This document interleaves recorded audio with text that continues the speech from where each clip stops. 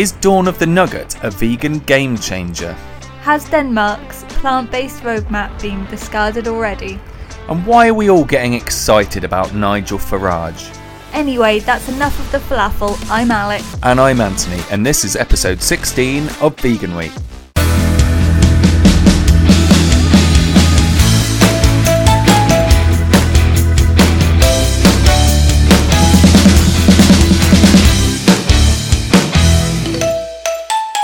Thanks for joining us for episode 16 of Vegan Week, produced in partnership with Fire and Flow Coffee. If you love great coffee, want to spend your money with vegan businesses, and love a cheeky discount, head over to fireandflowcoffee.co.uk, enter falafel10, that's falafel10, at the checkout to get a sweet 10% off your order. I'm joined today by Alex for her first time on the show. Alex, welcome. Thanks, Anthony. I'm really excited to be here talking all things vegan news and Chicken Run. Yes, if you are joining us to hear our review of Chicken Run, Dawn of the Nugget, stay tuned as this will form our main discussion topic for the episode, and it's in the second half of today's show. Yes, but in every episode of Vegan Week, we always make the first section of our show a rundown and commentary of our top 10 vegan news stories from the week, or in this case, from the last 2 weeks. Right, enough of the falafel. Let's do it.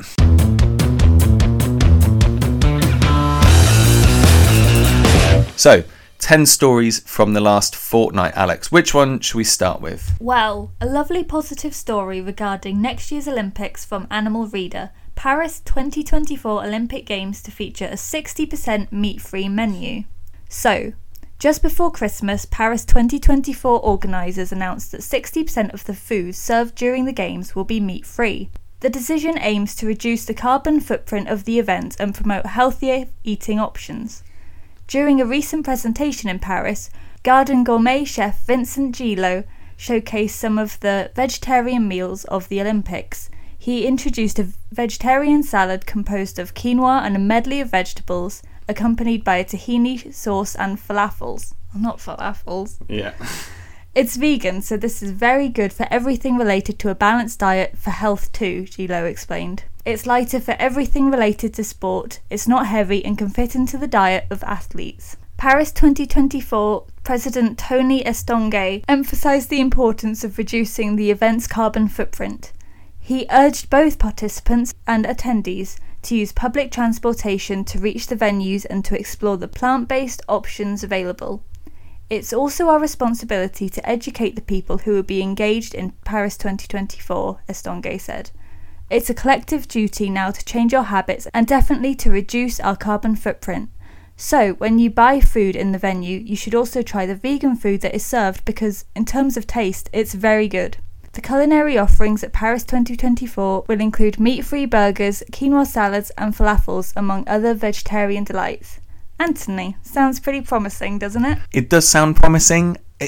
There's just part of me that feels a bit sceptical and thinks that, not that they're greenwashing, but they're saying this because they have to say it, rather than they've decided, let's just make 60% of our food plant-based.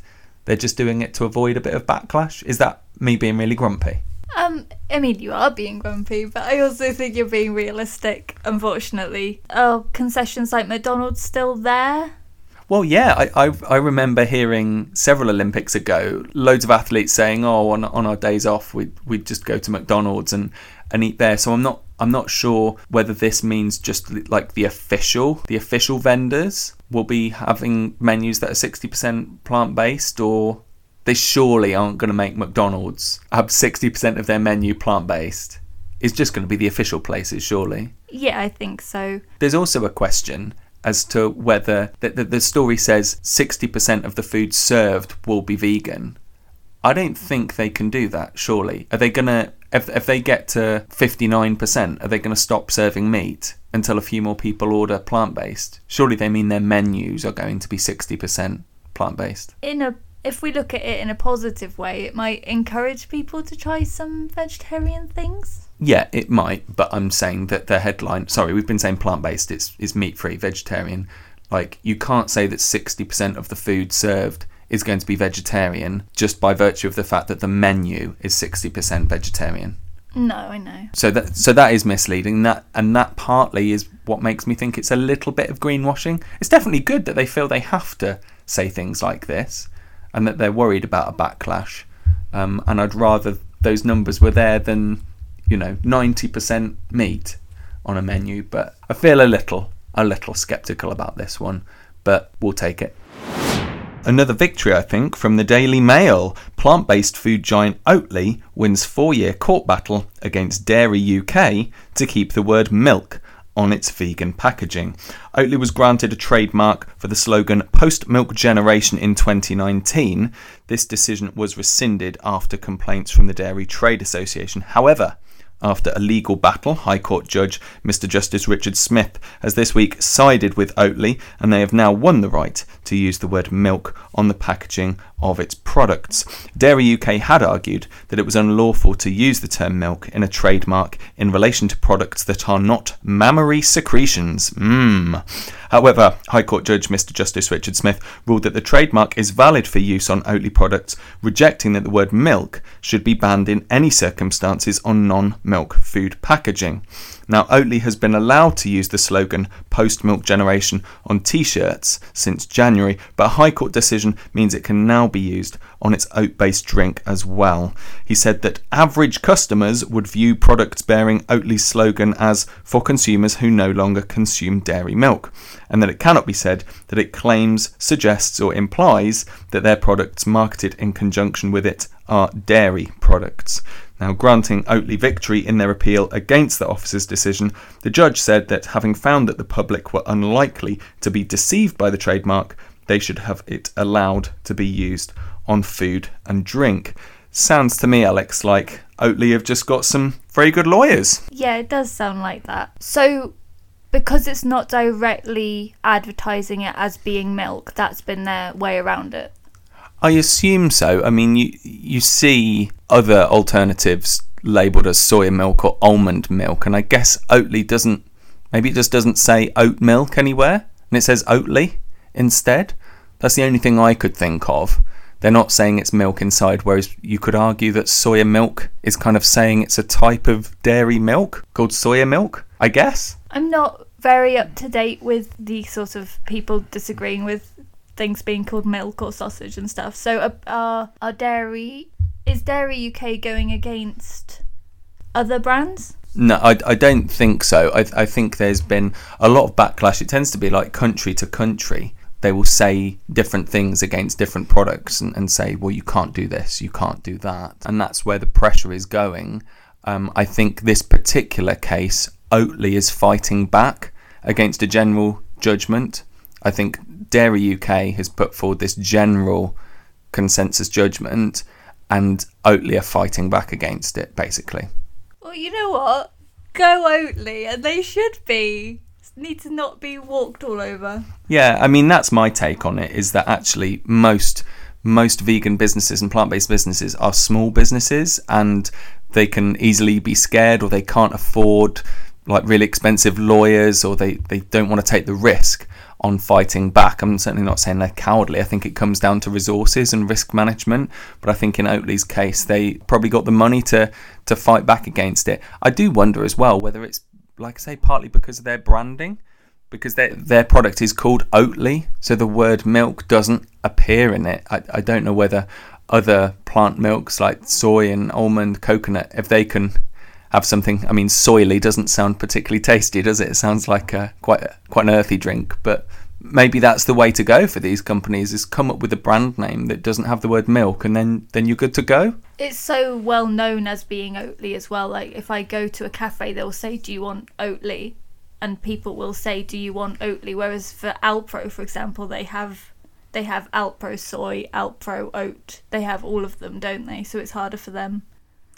It is. It's an interesting one, because actually I think if you go into Starbucks or Costa or whatever, they will call it oat milk. So like, people are calling it oat milk, people are calling it soya milk. So like in that sense, the dairy industry is fighting a losing battle, isn't it? Yes. What do you think that they will win? Do you think it will get to a point where we can't call it milk anymore? I mean, there's an interesting question. I don't know. I really don't know. I really don't know. I think in a sense, it's almost a battle of wits. And I think the more companies like Oatly that fight back and say, do you know what, screw you, we're not going to take this lying down. Because it's all intimidation, isn't it? I mean, really, like we're saying, that it doesn't actually make a difference what a lawyer says. It's what people on the street are saying. And so long as people know where to get these things, like no one's confused, no matter what these industries say, no one's actually confused, which is what they claim in a lot of these cases.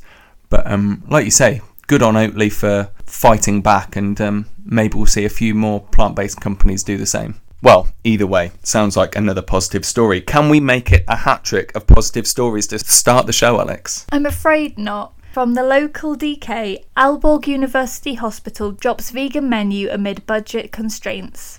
Austerity measures have led to significant changes to Aalborg University Hospital, where they have been tasked with finding substantial cost savings in 2024. Among these measures is the discontinuation of the purely plant-based diet option for patients.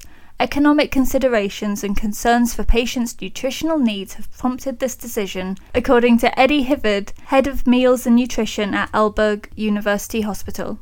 The Danish Vegetarian Association has expressed outrage over the removal of vegan menu and suggested that legal action may be pursued.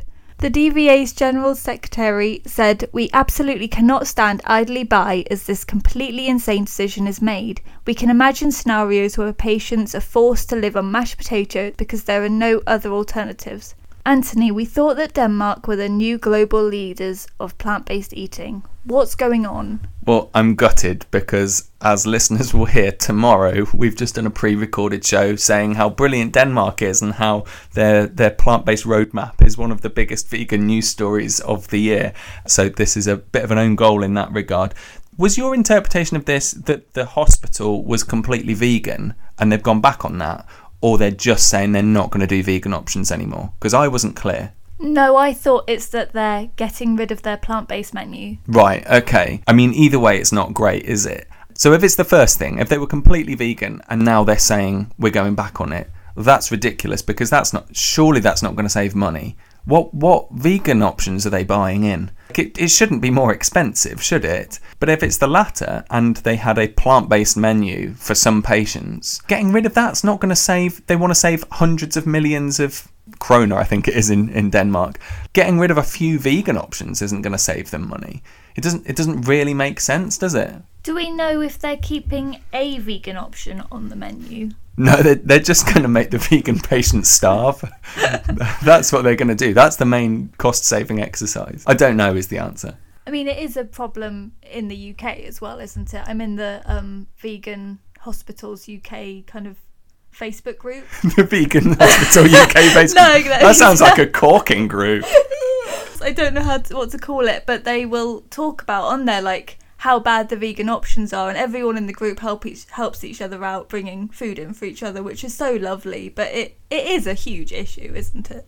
Yeah, it is. And I mean, the DVA's General Secretary didn't mince his words, did he? Calling it a completely insane decision.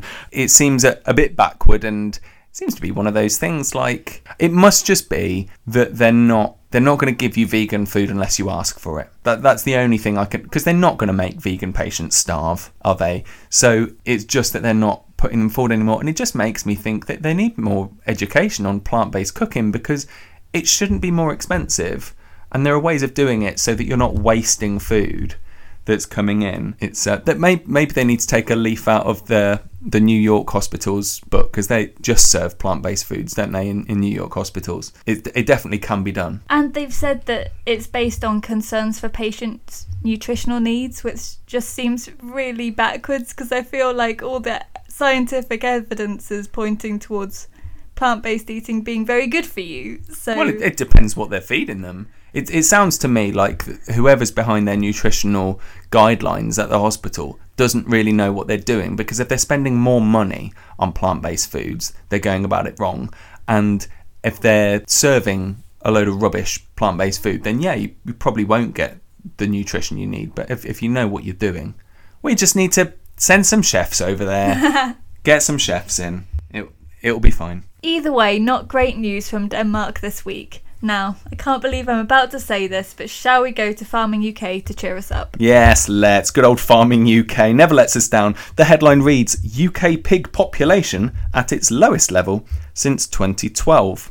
So the UK pig population stands at 4.68 million, representing a year-on-year decline of 10.3%. This is a loss of over 500,000 animals and is the smallest pig population recorded in the UK since 2012. A fall in the number of fattening pigs has driven the year-on-year decline in the total population. The breeding pig population has remained relatively stable. So just in case you're unaware, breeding pigs are the ones used for breeding and the others are called fattening pigs, basically the ones that are just killed and don't have any children. Looking at the figures, Freya Shuttleworth, AHDB senior analyst, commented that this was partly due to the negative impacts the summer 2022 heatwave had on fertility. She finished by saying, "We do not expect to see the industry bouncing back to the heights of 2021 in terms of pig numbers." Alex, I feel cautiously optimistic about this one. This does seem to be evidence of what we're hoping is the case, is that people are eating less meat. So they're breeding fewer pigs then? Yeah, they are. And Freya, whatever she's called, Shuttleworth, she's saying that, it's a big part of that is due to the summer heat wave in 2022. I think that's a load of rubbish. You're not telling me that if there was a demand for more bacon and pork, there wouldn't be more pigs being bred. Like, they're artificially inseminated. Like, even if the rate of fertility is lower in high temperatures, you'd just try and breed more, surely. It could be that, though, they're like the UK is reaching its demand in other ways, though, so maybe they're buying in more pork. They could be, but I can't see why. If I was in charge of UK pork production, there's no way, if demand was really high, there's no way that I would be doing anything other than trying to meet that demand. Like, I just think they don't want to say that demand's dropping. Like, they're not going to say that. It's the Agriculture and Horticultural Development Board. They're not going to go, yeah, no one wants our products anymore. They're going to point to the weather. They're going to point to the cost of living crisis. They're going to point to anything other than the fact that not as many people want their product. Fingers crossed. Fingers crossed. I mean, the bottom line is the numbers are dropping. So in a sense, we don't have to be too concerned as to why. Obviously, we hope it's the demand dropping, because then it can keep dropping. Whereas if the reason is that there was a heat wave, well, we don't want even more heat wave to stop it growing. Anyway, let's move on now, because I think we have saved one of the most bizarre stories of the year until our final news episode. Alex. Yeah, from Animal Reader. Brazil prison uses geese to guard prisoners. You heard me correctly. So, apparently a prison in Brazil is using geese to prevent prisoners from escaping. You can watch the video via the link in our show notes. The birds, dubbed geese agents, patrol a green space between the prison's inside fence and main outer wall. This is ridiculous.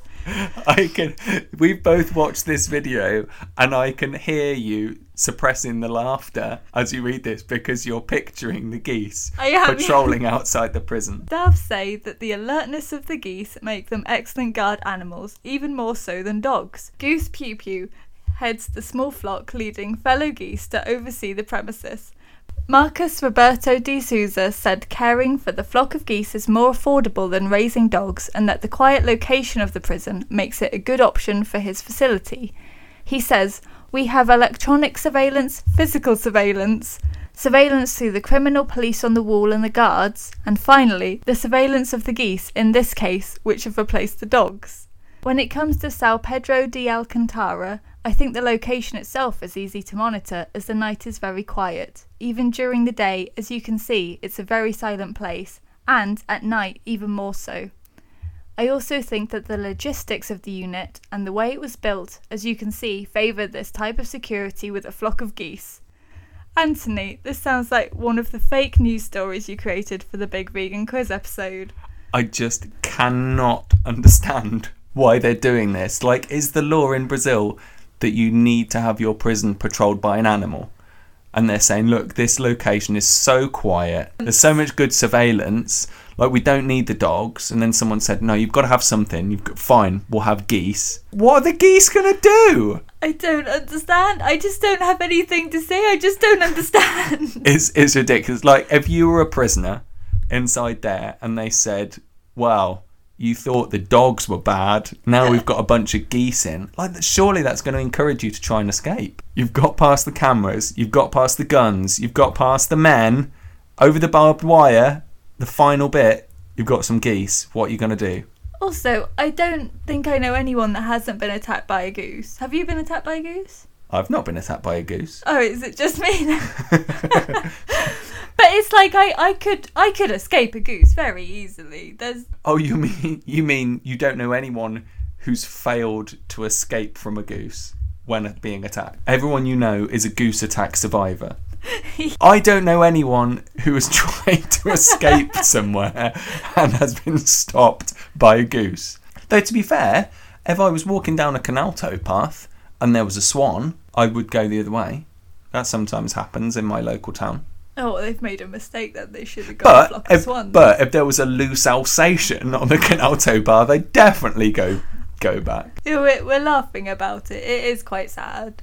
It's sad for the geese because it's miserable. When you watch the video, they've just got this big green strip of grass. That's their life. There's no pond. There's no freedom. It's ridiculous. Whatever the reason that they've done this, it is not because geese are better than dogs or cheaper than dogs. There's some ridiculous reason that they must be doing this. Publicity or cost saving or whatever. The geese are the victims, and it's bloody ridiculous.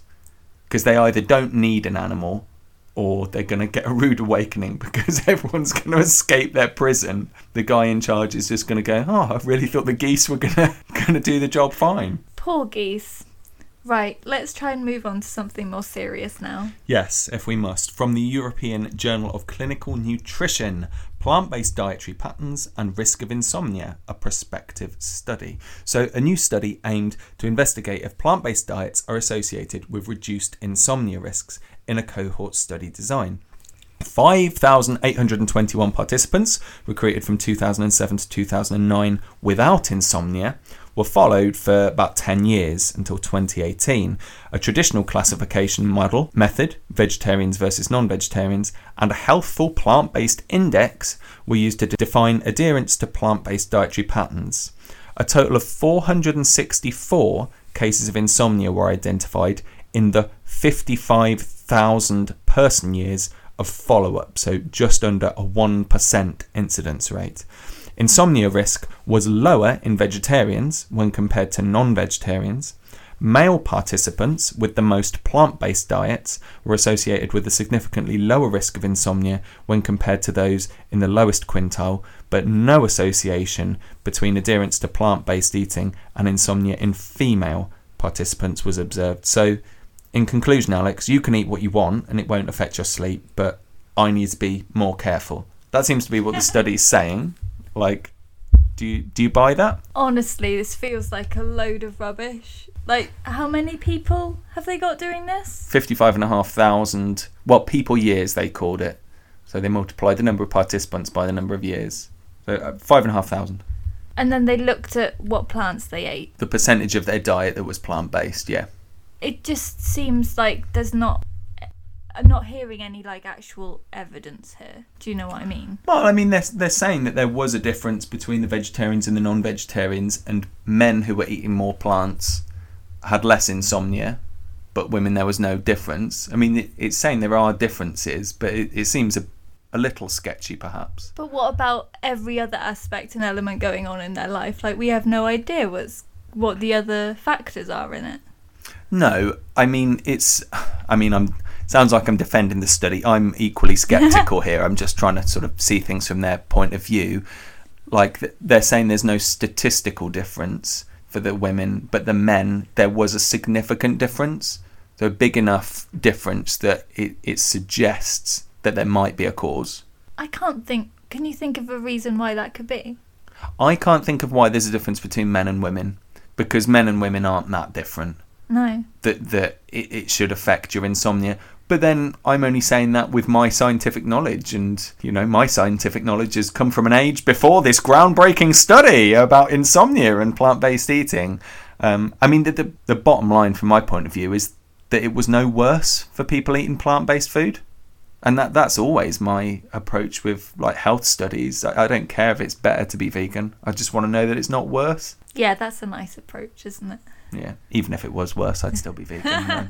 I'm just bloody minded. But is it fair to say we're a little sceptical about this study? But only 8% of people recorded insomnia. No, 0.8%. Oh, 0.8% recorded insomnia across the board. So it's not a lot either way. Yeah, which when I looked it up online, on average, 10% of people have insomnia. So this sample size this sample group that they've got, seem to be having 10% less insomnia than the rest of the world. It really doesn't seem to make a great deal of sense. But they've put 10 years into it and 5,500 people, so there's got to be something in it. Yeah, I shouldn't be so sceptical. Or maybe I should. And yet we both are, yeah. It's just the difference between men and women that's making me wonder. Maybe we need to research more on the difference between men and women and sleep patterns. I guess there are. Men snore more, don't they? Sounds like we don't really know. It sounds like a cue to move on. Well, if this study is indeed correct, it seems like anyone visiting King Charles III's Highgrove estate will be up all night with this next story. Yes, from the Metro. Charles puts turkey back on the Christmas menu with vegan dishes disappearing. King Charles III's Highgrove estate put turkey back on the Christmas menu this year with no mention of veganism on display. The monarch returned to a more traditional fare after conjuring up a range of imaginative plant-based dishes the previous festive season. The word vegan and the VG abbreviation, which we used last time around, did not appear on the 2023 lunch menu. Last year, 3 vegan dishes came with the relevant symbol: a starter of celeriac and truffle soup, a main of pan-fried roots and chestnut cake, and a confit pineapple pudding. At the time, the Prince's Foundation said the menu offered sustainable dishes characteristic of the Cotswolds and drew on the rich larder offered by Highgrove Gardens and the many brilliant local farmers and producers. Maisie Stedman, a spokesperson for the Vegan Society, said, "King Charles has long been an advocate for the environmental issues, and it would have been great to see some more environmentally conscious options on the Christmas menu at Highgrove Estate." Anthony, probably not somewhere we'd be looking to dine anyway, but still, it seems a shame. Yes. Fewer vegan options somewhere is a shame. Am I surprised? Definitely not. Definitely not. I got really, really cross in May when there were loads of vegan news outlets saying how brilliant a vegan advocate King Charles III was. Absolutely not. It's people just hoping that he's on our side. Of course he's not. Of course he's not. Look how much is tied up in his game and all those things like that on his estate. Yeah, it's a shame there's no vegan options. Shows actually what people's priorities are. Also, I think we need to get things in perspective. Like you say, there was only 1 starter, 1 main and 1 dessert last year. So they've only dropped 1 vegan option per course, really, haven't they? It's not like the whole menu is plant-based. If you were the spokesperson for the Vegan Society, would you have been as mild-mannered as that, saying, "Oh, we thought King Charles was a very good environmental advocate. This is disappointing"? Or would you be more inclined to be a bit more aggressive? I wish I could say I'd be a bit aggressive, but knowing me, I probably wouldn't. I did have a look on the Highgrove website, though, and they did have 1 vegan option on all of their menus, I think. So that's for their regular menu, yeah, the non-Christmas one. So that's pretty good. I think there was more than 1 option, actually. For like maybe the mains, there were 2 vegan options. They did vegan afternoon tea as well. Yeah, so they're brilliant. They're vegan champions. We love you, Highgrove. Looking for the silver linings. Yeah. And it said that all their profits go to charity. Really? Yeah, it did. Oh, that's good. Yeah, but it doesn't say what charity. It's the King's Royal Grouse Shooting Fund, I reckon. Who knows? But it's not really news, is it? Well, it was on the Metro's website on Christmas Day. I didn't look on Christmas Day. I was looking a few days afterwards. But yeah, it's the kind of thing that makes up for a quiet news day, perhaps. What does that say about this week's podcast? Well, Anthony, I can see you're getting cross talking about King Charles. Let's move on to talk about a slightly less controversial character, shall we? Good idea. From GB News, Nigel Farage to go vegan. Now, don't get too excited. This is classic clickbait, I'm afraid, as the story soon reveals. GB News star Nigel Farage will go vegan for one meal. One whole meal. He'll still have some salmon in his pocket as he bids to learn more about the lifestyle. The arrangement came about during a discussion with PETA campaigner Margarita Suchkova, who invited Nigel out for a vegan lunch. She joined Farage on GB News to discuss a new United Nations report calling on people to halve their meat consumption. She went on to suggest that Farage ditches bacon and milk for plant-based alternatives, which the GB News star branded horrible. Suchkova hit back by suggesting Nigel joins her for a meal, claiming she would be able to showcase the best vegan cuisine. "You've never tried good stuff, probably," she said. "Let me take you to lunch to this fantastic Soho vegan restaurant. I guarantee you will have a change of heart." Now, Farage admitted he has never been taken to a vegan lunch. The former Brexit Party leader admitted, however, to finding some forms of farming repulsive, as he found common ground with his debating partner. "I don't think if you look after animals properly, it's cruel. Intensive farming, some of it I do find repulsive, I genuinely do," he said. "Probably eating a little bit less meat is a healthy thing to do, but I want milk in my tea and I'm never going to change my point of view on that. But I tell you what I will do, I will take you up on an offer of a vegan lunch. I will do it. I never thought I would do it. I've just agreed live on air to go for a vegan meal. We will do it in the first few weeks of the year and I'll come back to say how the experience was. I don't break my word," is the last sentence of the article. More on that in a moment. Alex, we watched the video. What were your initial thoughts on this? Obviously a big fan of Nigel Farage. Shush. Well, firstly, I just want to... Margarita was fantastic. Yeah, she was great. She didn't back down. She just said what she needed to say, and I really appreciated that. I actually... Now, you're going to hate me for this, but I think possibly a controversial opinion. I was kind of expecting Nigel to be a bit more like Piers Morgan when he doesn't let somebody else get a word in talking about veganism, but actually he let her say what she wanted to say, and he was looking at both sides of the argument, I think. A little bit. He was open to what she had to say, I felt. I'm going to give a hot take on this. Mm-hmm. I think this was pre-arranged. There was just something about the way the conversation flowed. You're right, he didn't interrupt her particularly much. He was letting her say her piece, and actually he was making a lot of concessionary points. He was seeing both sides of things a lot more than you'd normally expect him to. Now, I believe he was hosting the show. If he was a guest, perhaps he would be his normal bullish self. But there was just something about it that made me think that they'd pre-arranged, let's argue for a bit, and then you invite me out for a meal, and I'll say yes, and then I'll go, I can't believe it, I've agreed to go out for a vegan meal.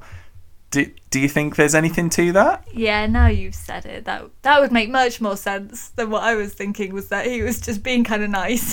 Well, I tell you what, if it wasn't pre-arranged, he was incredibly controlling of the arrangement, in that she said it and then he said, yes, okay, we'll do it early in the year and blah, blah, blah. Like, it's like, hang on, mate, she's not said when she wants to do it. So if they've not pre-arranged it, he's been incredibly pushy and just deciding what's happening. Obviously, it's clickbait. I mean, in a sense, let's pretend it's not been pre-arranged, which I think if I had to put money on it, I'd say it was.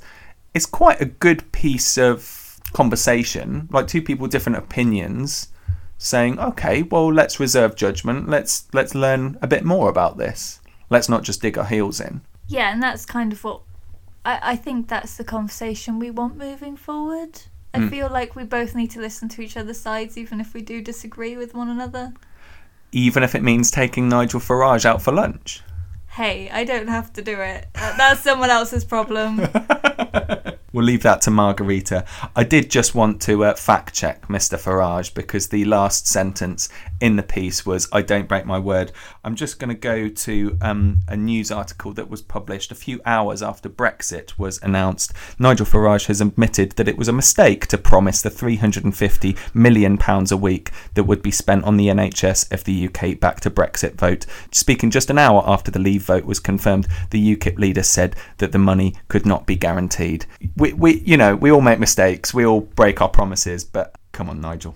Oh, I remember that. That was just bad. Anyway, possible sidetrack and step back into history there. Let's move on. We've still got lots to get through. Now, the rest of our show is going to be quite movie related, starting with this next one from Alex. Plant-based news, vegan commercial to air before the new Wonka movie. For what's thought to be the first time ever, a vegan commercial will air before a major Hollywood film at movie theatres across the United States. The commercial from Eat Differently will be shown before the new Wonka film in 1,800 movie theatres. Directed by BAFTA winner Alex Lockwood, it encourages people to adopt a plant-based diet. In the new film, Wonka, played by Timothée Chalamet, puts a new spin on the iconic Pure Imagination song. Building on that theme, the commercial asks viewers to imagine a world where people eat plants, not animals. Anthony and I have both watched the commercial, but for those of you who haven't, let's hear it now.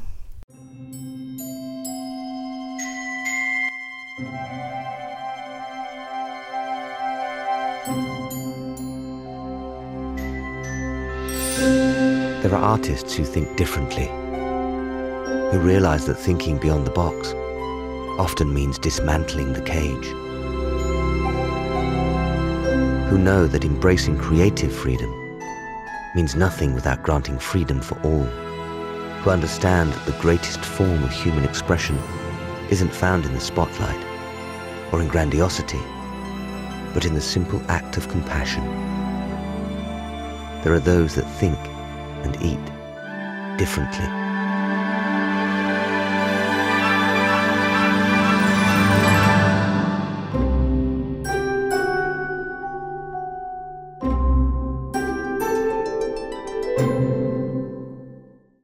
Anthony, what did you think?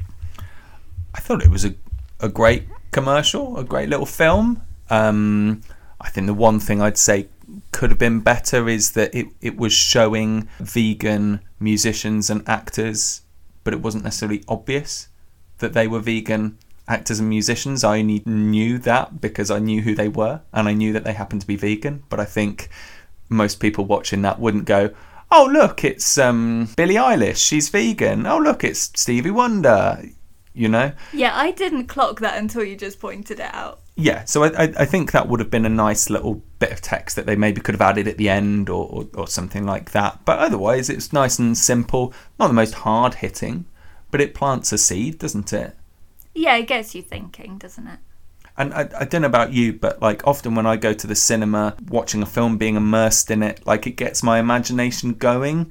And I think, in a sense, that's one of the most lucid or most receptive times my imagination and my possibilities and future planning and things like that are in my brain. So that's a really good time to be putting forward the possibilities of a new lifestyle, a new way of living your life, a new way of eating, much more so than, I don't know, going to the football or doing your shopping. I think there are times in life where we're kind of more receptive to change, and I'd say the start of a film in a cinema. Yeah, that is very true. And also I think you just need to sprinkle these bits of consider veganism as a thing just throughout life, and the message kind of is slowly seeping in, I reckon.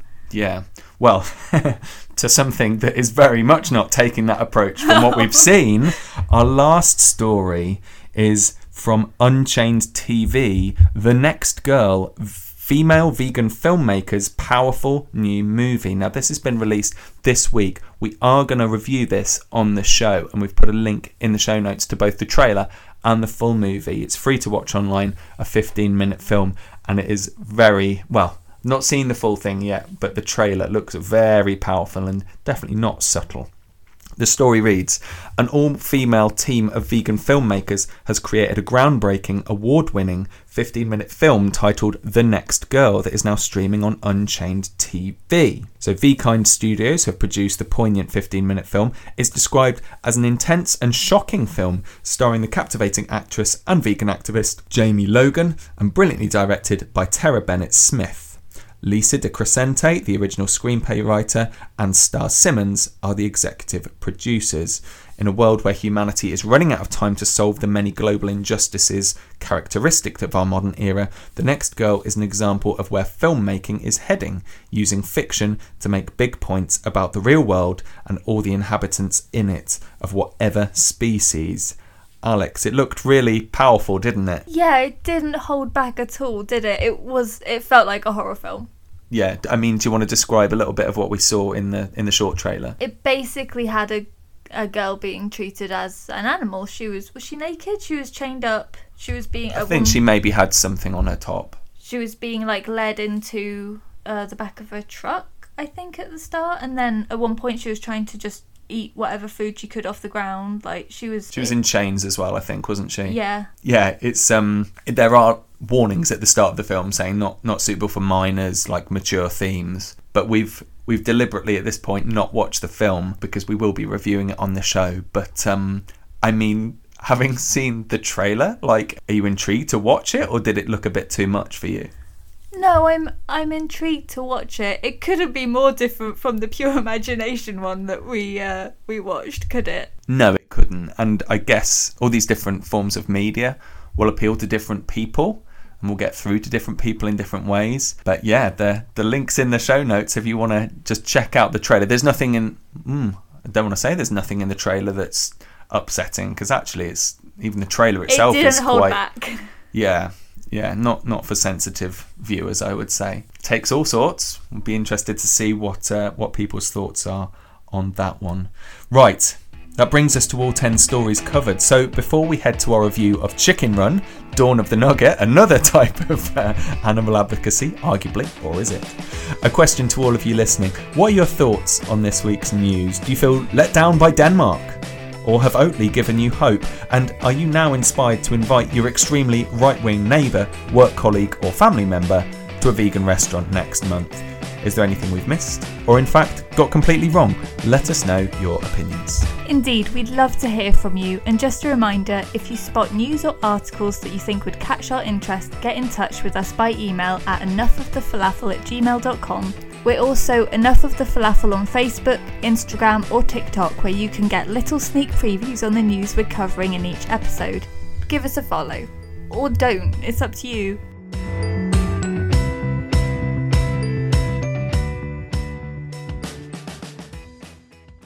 This show is kindly sponsored by our friends at Fire and Flow Coffee Roasters. And they're such great people, they're offering all Enough of the Falafel listeners a cheeky 10% off orders on their online store when using the code FALAFEL10. That's falafel, the number 10. Fire and Flow are specialty coffee roastery based in the Cotswold with a fully vegan coffee shop on site. Yeah, they're a vegan founded company too. They're run by 3 friends, Shah, Callum and Phil, and they specialise in roasting and supplying wholesale coffee beans to coffee shops, restaurants, hotels and offices. For the wholesale part of their operations, they work with other businesses to help them get the most out of their coffee offering, with free barista training and full technical support included. The products themselves are the result of their passion for working with skilled and ethical-minded farmers who produce the highest quality beans. Fire and Flow then roast them to perfection in small batches at their roastery in Cirencester, which you can visit at any time, book onto one of their barista courses or roastery tours via their website fireandflowcoffee.co.uk. While you're there, you can check out the beautiful, fully vegan coffee shop on site. I've been there myself. It's absolutely brilliant, and it's open 7 days a week from 9 till 3. The last time I went, it was a Sunday afternoon. It was glorious. It's just a fab place to hang out and feel good about life. Give them a follow on Instagram to get the latest at Fire and Flow Coffee. And for those online orders, remember the code exclusively for our brilliant Enough of the Falafel community. That is Falafel10. 10 is 1 and 0, so Falafel10. Welcome back. So, as you'll have seen from the title of this episode, we are going to be discussing the latest Chicken Run film, The Dawn of the Nugget. I'm joined by Alex and Pew Pew, the Brazilian patrolling goose. So, we both watched the film. It as have lots of people. It's currently number 1 on Netflix, I think, isn't it? Yeah. Over the holiday period in this country anyway. I'm not sure about abroad, but it's got a lot of publicity and it's got a lot of coverage in vegan news outlets, people's social media accounts and things like that, hailing it as this really big animal rights centric movie. Is it fair to say you've seen things like that too, Alex? Like, it's not just my social media feed. Yes, it's all articles saying, will this turn people vegan and things like that. So before we discuss the question, like, is this new film a real vegan game changer, let's just quickly go over the rough outline of the film. So there are going to be spoilers. So there was originally the first Chicken Run film, I want to say like late 90s. It was about the millennium, wasn't it? Yes. Yeah. So that's a load of chickens escaping a conventional chicken farm. This is the sequel. They're on an island, aren't they? Yes, the island they've escaped to from the first film. Yeah, and they've brought up the main protagonist, Ginger and Rocky, a chicken couple, Yeah. a hen and a rooster.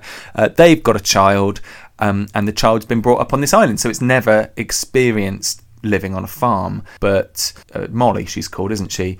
She climbs up a tree one day, sees what's beyond the island and says, I want to go beyond the island. I want to see what's out there in the real world. And her parents say, no, you don't want to go there. But then one day she does. The adult chickens see that there's trucks that are going to farms, don't they? They see that. Yeah, well, this is one of the weirder bits of the film, I would say. It's like there are trucks driving around the mainland, collecting chickens from the woods and taking them to a farm. And they have a picture on the truck of a happy chicken inside a bucket. Yes. And basically, the child, Molly, the innocent child who's never known anything other than living on this chicken idyll of an island, goes to the mainland, ends up in this farm that of course is horrible, and then a whole series of escapes and counter-escapes and plots unfold. The main premise of the farm itself is that happy chickens who are willingly going to their death taste better, isn't it? Yes. And Molly's drawn in by the advertising of the happy chickens that are on the trucks. Yes, so the truck and the accompanying posters are all showing this farm being a wonderful, beautiful place. That's what attracts her and her friend, who has a Scouse accent, and I can't remember. Frizzle, I knew you'd remember it. They go to this happy-looking farm, turns out to be horrible, and all the chickens are kind of brainwashed. They wear these collars that brainwash them into thinking that they want to walk up the escalator and straight into the grinding machinery that ends their life. They're brainwashed into thinking they want to do that. The scientific theory being that if they are happy and willingly go to their death, then they will taste better. And let's not reveal any more than... No, we will have to, won't we? We've basically spoiled it all anyway. Yeah, that's fine. We said there would be spoilers. But yeah, basically, there's lots of escapes and plots, and you think they've escaped, but then they go back to help more people, more chickens escape, and there is a happy ending at the end because the farm is destroyed and they return to their island, basically. Basically, that's good summary. Excellent. So you don't need to watch it now. But is it a game changer from a vegan perspective? I should say we very nearly watched this with Alex's family, who are not vegan, and that would have been a very interesting experience. Yes, it would. But we didn't do that. Didn't do that. We watched it together in our own little vegan bubble. So you start us off, Alex. Like, what did you think about the film from an animal rights perspective? So I think at first I was a bit annoyed because it has this farm that actually doesn't look anything like a farm. It looks like this big bad guy's lair, which I can understand from a filmmaking perspective, but from an animal rights perspective, it not looking like a farm kind of doesn't work. Yeah, and to be clear, you mean the actual farm that they end up at, because there's the poster that makes it look like this really happy place, but then when they get there, not only is it not a really happy place, but it looks completely stereotypically bad guy lair. Yeah, It very doesn't much. even look like a normal farm. It doesn't look like a farm. Like at all. 100 times worse. But saying that though, I feel like the moral message of an animal probably doesn't want to go to its death does come across in the film, even though it's sort of done in a cartoony way. Yeah, I think that comes across too. I feel a bit weird about that though, because clearly most of the people producing the film do still eat chickens. So it feels really weird to me that they're still producing this film saying, look, animals don't want to go to their deaths, but we're still going to eat them. I mean, a lot of the voice actors are vegan. Yeah, and the director of the film went vegetarian during the film, during the making of the film. Whether or not he's still vegetarian, I don't know. So it's having an effect on the people working on it. I guess the main question is, would somebody who's never really thought much about veganism watch this film and really have a change of heart or start considering things? No, I don't think so. And I had a look online at what people were saying, and I think there were a lot of kids' responses that were along the lines of, I'm still going to eat chicken, but it was a good film. Yeah. But I do think it's again it's just putting the thoughts out there, and it's just saying, it's putting the thoughts out there and just making you think about the moral of the story, I think. Yeah, I think for me, I was really hoping for a completely well-rounded, perfect from start to finish piece of vegan advocacy, and it's not that. It's not. There are flaws in it, there are contradictions in it, there are kind of moral inconsistencies in the film, but there's a lot of the arguments that we would use as vegans, or the points that we would draw people to as vegans, littered throughout the film. So although it's not walking you from the start to the perfect destination, it's dropping in lots of bits, isn't it? So we've already mentioned the fact that animal agriculture will advertise itself in one way, but then the reality looks very different. That's mentioned several times. The fact that animals don't want to go to their death, that's a key tenet of the film. One thing that I'm disappointed was mentioned quite a lot was free range, and in fact one of the advertising slogans for the film is live free range or die frying, which is a clever pun, but actually I don't like the way that free range is being used there, because actually it's suggesting that free range is the optimal state for chickens to be in, but actually what the Red Tractor and what the RSPCA calls free range is not a position that I want chickens to be living in. Yeah, and I wonder if that's just adults might not see through it. I know a lot of people who think free range is a good thing, but I know for children free range is almost, it seemed as this just sort of dreamlike thing where animals are running around and then eventually get turned into meat. Like that's turned into meat. That's not the right phrase. Well, I actually think to kind of answer our earlier question of like, is this going to turn loads of people vegan? I actually think it's going to persuade a lot of people to eat more free-range chicken. Genuinely. I think it's a great advert for free-range chicken. Yes, that's true, actually. The irony, of course, being that free-range is just as much bullshit as the happy, what was it called? Like a Happy Clappy Farm or whatever it was called in the film. Like that. But nonetheless, there were lots of bits of animal rights advocating that happen throughout the film. And actually, if you think of how chickens are generally seen by the population, I think people generally see them as a bit stupid. Yeah, you're called a chicken if you're scared. Yeah, and I was looking for examples of that in the film, and there weren't that. Now, obviously, they're anthropomorphized and they're made to seem like they're humans, which is not correct either. You know, chickens are chickens. And it's a shame that we have to make them look like humans to be able to relate to them. But they didn't fall into that trap either. I think I would be glad if everyone in the country watched this film. Yeah? I think it nudges you further towards understanding animal rights. There are contradictions and there are complications that it adds. Like I say, I think it makes everyone think, it will make people think that free range is fine. But actually, would I rather everyone watch it or no one watch it? Like, what would you say? Yeah, absolutely. And again, it's just that. It's just slightly nudging people. And I think that's what we kind of want for veganism. It's just gentle nudges. Well, do you think, for example, it's going to be a lot easier to start a conversation about veganism through this film than trying to get someone in your family or who you work with to watch a hard-hitting documentary? Yeah, absolutely. And it's, I think it was a few episodes ago where you were talking about how to speak to kids about what happens to animals, and actually this is a gentle introduction to animal rights. I think so. It covers the topics, doesn't it? Yeah. I think we have to be careful, because I think we've got to be clear that this film, as far as I'm aware, has not been produced by people deliberately wanting to put forward an animal rights message. That's not their intention with the film. No, I haven't found anything saying that.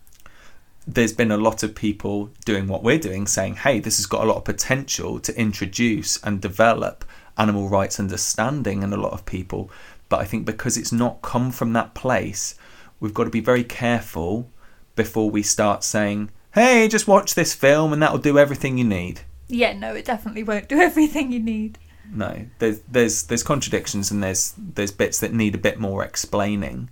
But actually there's enough in there that you can say, well, actually, a lot of the voice actors were vegan, and what did you think about this idea that animals don't want to die? And what do you think about this idea that actually animal agriculture makes things look one way, but actually in reality it's really different? Can I ask you a question? Please do. What do you think farmers will think about this? I mean, we should ask some. So if I was a farmer, Yeah. and this came out, well, like I say, I think it kind of gives the green light for free range. So if you've got that free range label, then in a sense you can just be like, well, yeah, see, free range is the way to go. I mean, it doesn't, in a sense, it really doesn't answer the question, what do we do about the fact that animals don't want to die? No, it doesn't answer that at all, does it? And actually the film's response is, don't worry everyone, like the Chicken Run family is travelling from farm to farm now, busting people out. I keep calling them people, which shows how much they're anthropomorphized, busting chickens out, like they're saving all the animals from farms. But that's a question that it doesn't deal with. And I think another theme that comes up, maybe it's just me reading too much into things, but when you've got the two parents, Rocky and Ginger, they are not being honest with their child about what goes on in the real world. When Molly's saying, like, oh, but what happens on the island? Oh no, you don't need to see that. You don't need to go there. And in a sense, that's what happens with farming, isn't it? So that's another thing that, again, it's in the film, and you could use it to advocate on behalf of animals with somebody who's watched the film. Like, if you were a farmer and this film came out, like, would you feel threatened by it, do you think? No, I don't think so. I would just increase my free range output, I think. Yeah, most farmers are quite busy. They've not got time to watch Netflix on Boxing Day, I think. But we should point out that Fry's have teamed up with Chicken Run and have special Chicken Run nuggets. Indeed. So the vegan farmers aren't threatened. We can say that for sure. Yeah. They're teaming up for them. And in fact, the founder of VFC, Matthew Glover, has gone on the record saying it's a really groundbreaking film. I mean, maybe that should be the last question that we try and deal with here. Like, how much of a big deal is this? Because on the one hand, we're saying we should be cautious before getting too overexcited. But on the other hand, it's number one on Netflix at Christmas. Yeah, and that's fantastic, isn't it? I wonder how many people have watched this film. I mean, there'll be loads. Like, if you don't mind me saying, like, your brother, who's not vegan, like, he came up to us on Boxing Day and said, shall we all watch this film? Yeah. We should have said yes. We should have said yes. What a missed opportunity. Call ourselves vegan advocates.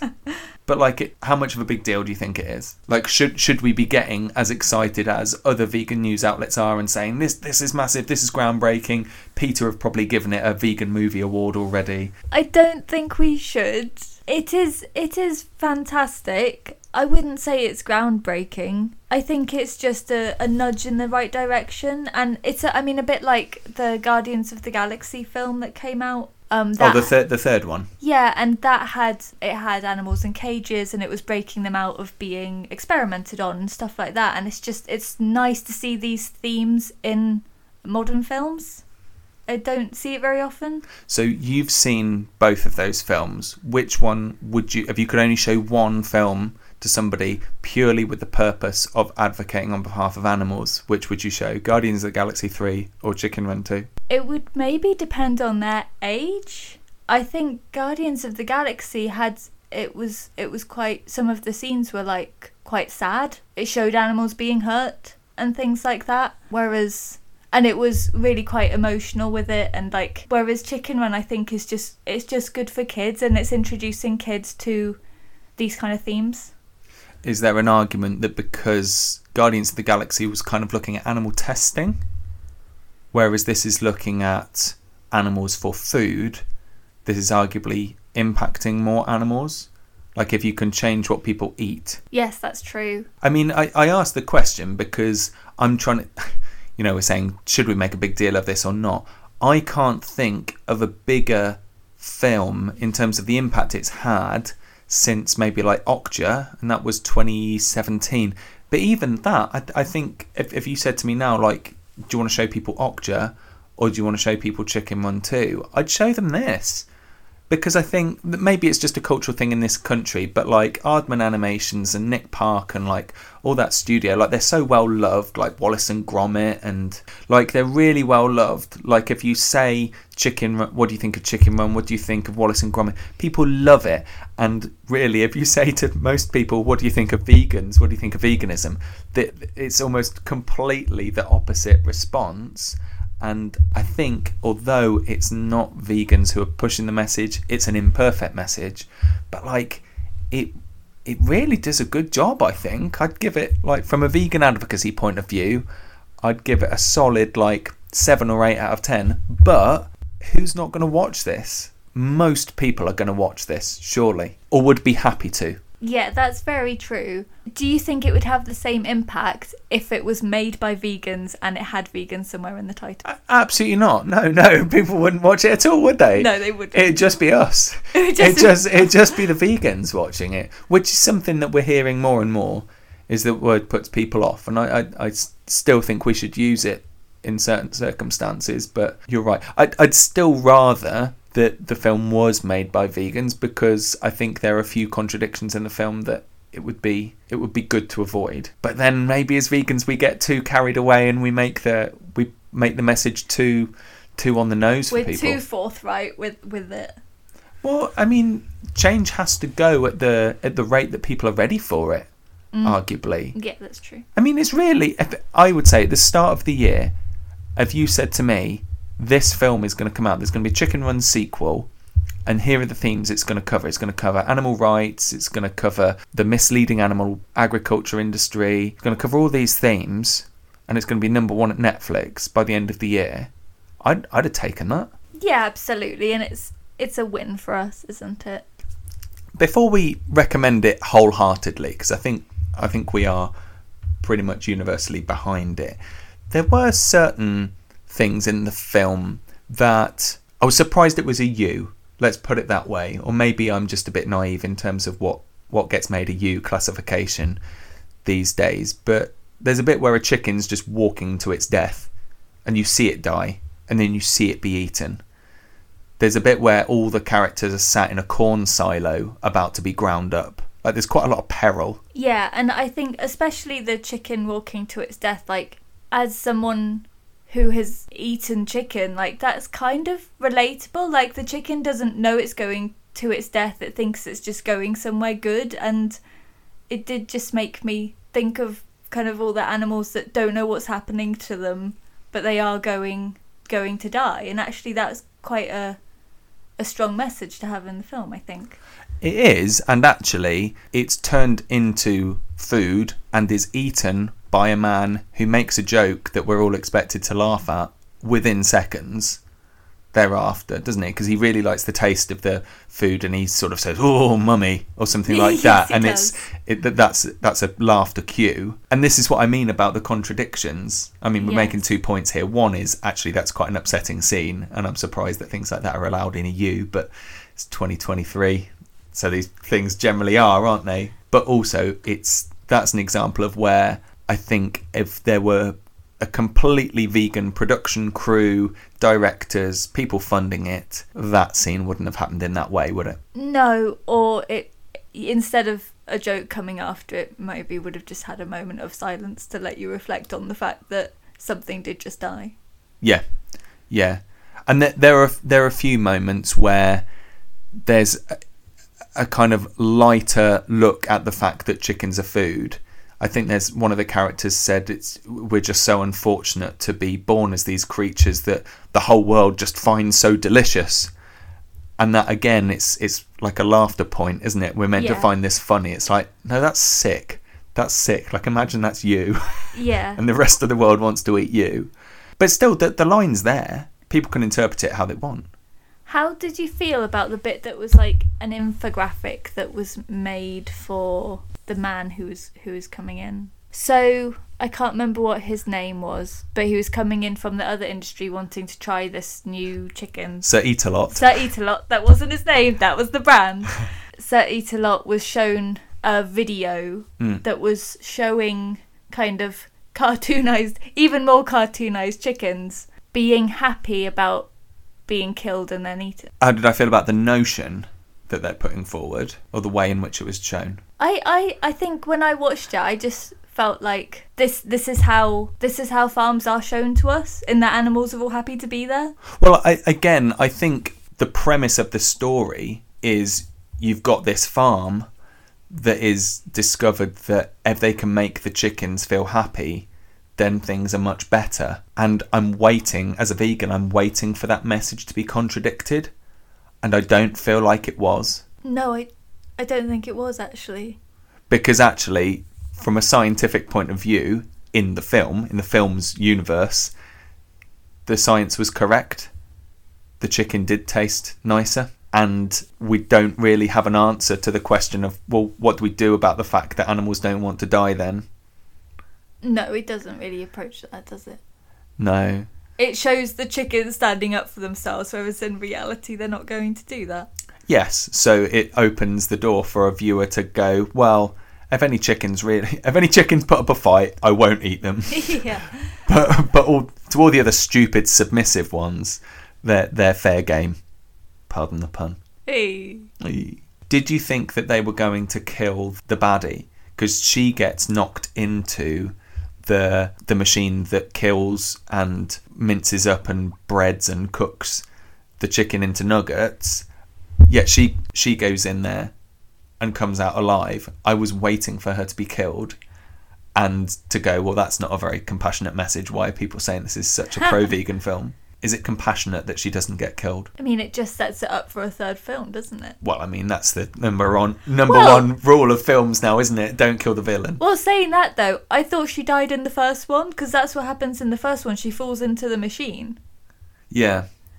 But she stayed alive somehow. Yeah, she's tough. She's tough. She's from the north. She's a tough old bird. Hey. Good. Yeah. I mean, it's interesting that the film finds it okay to kill a chicken and the chicken to be eaten on screen, but it doesn't want to kill the baddie. Yes, that's a very good point. But like you say, they're not doing that so that she can stay alive, ready for a Chicken Run 3, which will be in another 20 years' time. Yes. And we'll take another cautious step towards animal rights, but not too much. Oh, imagine, though, if they do it, but then it's not just chickens. They go around saving pigs. They do the whole thing. Yeah. Well, let's hope in 20 years' time there's not a need for Chicken Run 3. And people will go, oh, look at those Chicken Run films. How quaint in the time that we used to eat animals. Okay, well, let's leave things there, shall we? So a question for all of you listening right now. Have you seen the latest Chicken Run film? Is it indeed the perfect opportunity to start awkward conversations with family, friends, neighbours, colleagues, Nigel Farage? Or is it the classic trope of vegans clutching at straws, or even clucking at straws, Whee! and getting overexcited by the tiniest of hints of animal rights in the mainstream. enoughofthethelafel@gmail.com is our email address, and we're on Insta, TikTok and Facebook at Enough of the Falafel. Right, we're almost at the end of the episode now. Thank you, Anthony, for your contributions today.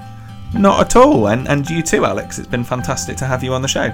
Anytime. And I know you've been working on some special episodes that are about to air, aren't they? Yeah, absolutely. So as mentioned, on the 25th of December, we released the big vegan quiz of the year that is available to listen to and play along with. Tomorrow, if you're listening to this show on the day it airs, the 31st of December, we have got our 2023 News Review of the Year Awards with myself and Kate. And then throughout January, 3 episodes a week throughout January, hopefully. Got a couple more interviews to do. We have got the Going Vegan series, which is covering 12 different people on their vegan journeys, transitions, what led them to do it, what they found difficult, what helped them through. Really great conversations, so look out for that in your podcast feed. I've had a sneak peek of these upcoming shows, and I've got to say they are so good. I can't wait to hear more of them. Indeed. Well, Dom's the first one on the 1st of January. You've definitely heard that one, haven't you? Yeah, he was just fantastic. I want to invite him over for dinner. Anyway, that's enough of the falafel from us this week. Thank you for everyone listening. I've been Alex. And I've been Anthony, and this has been episode 16 of Vegan Week.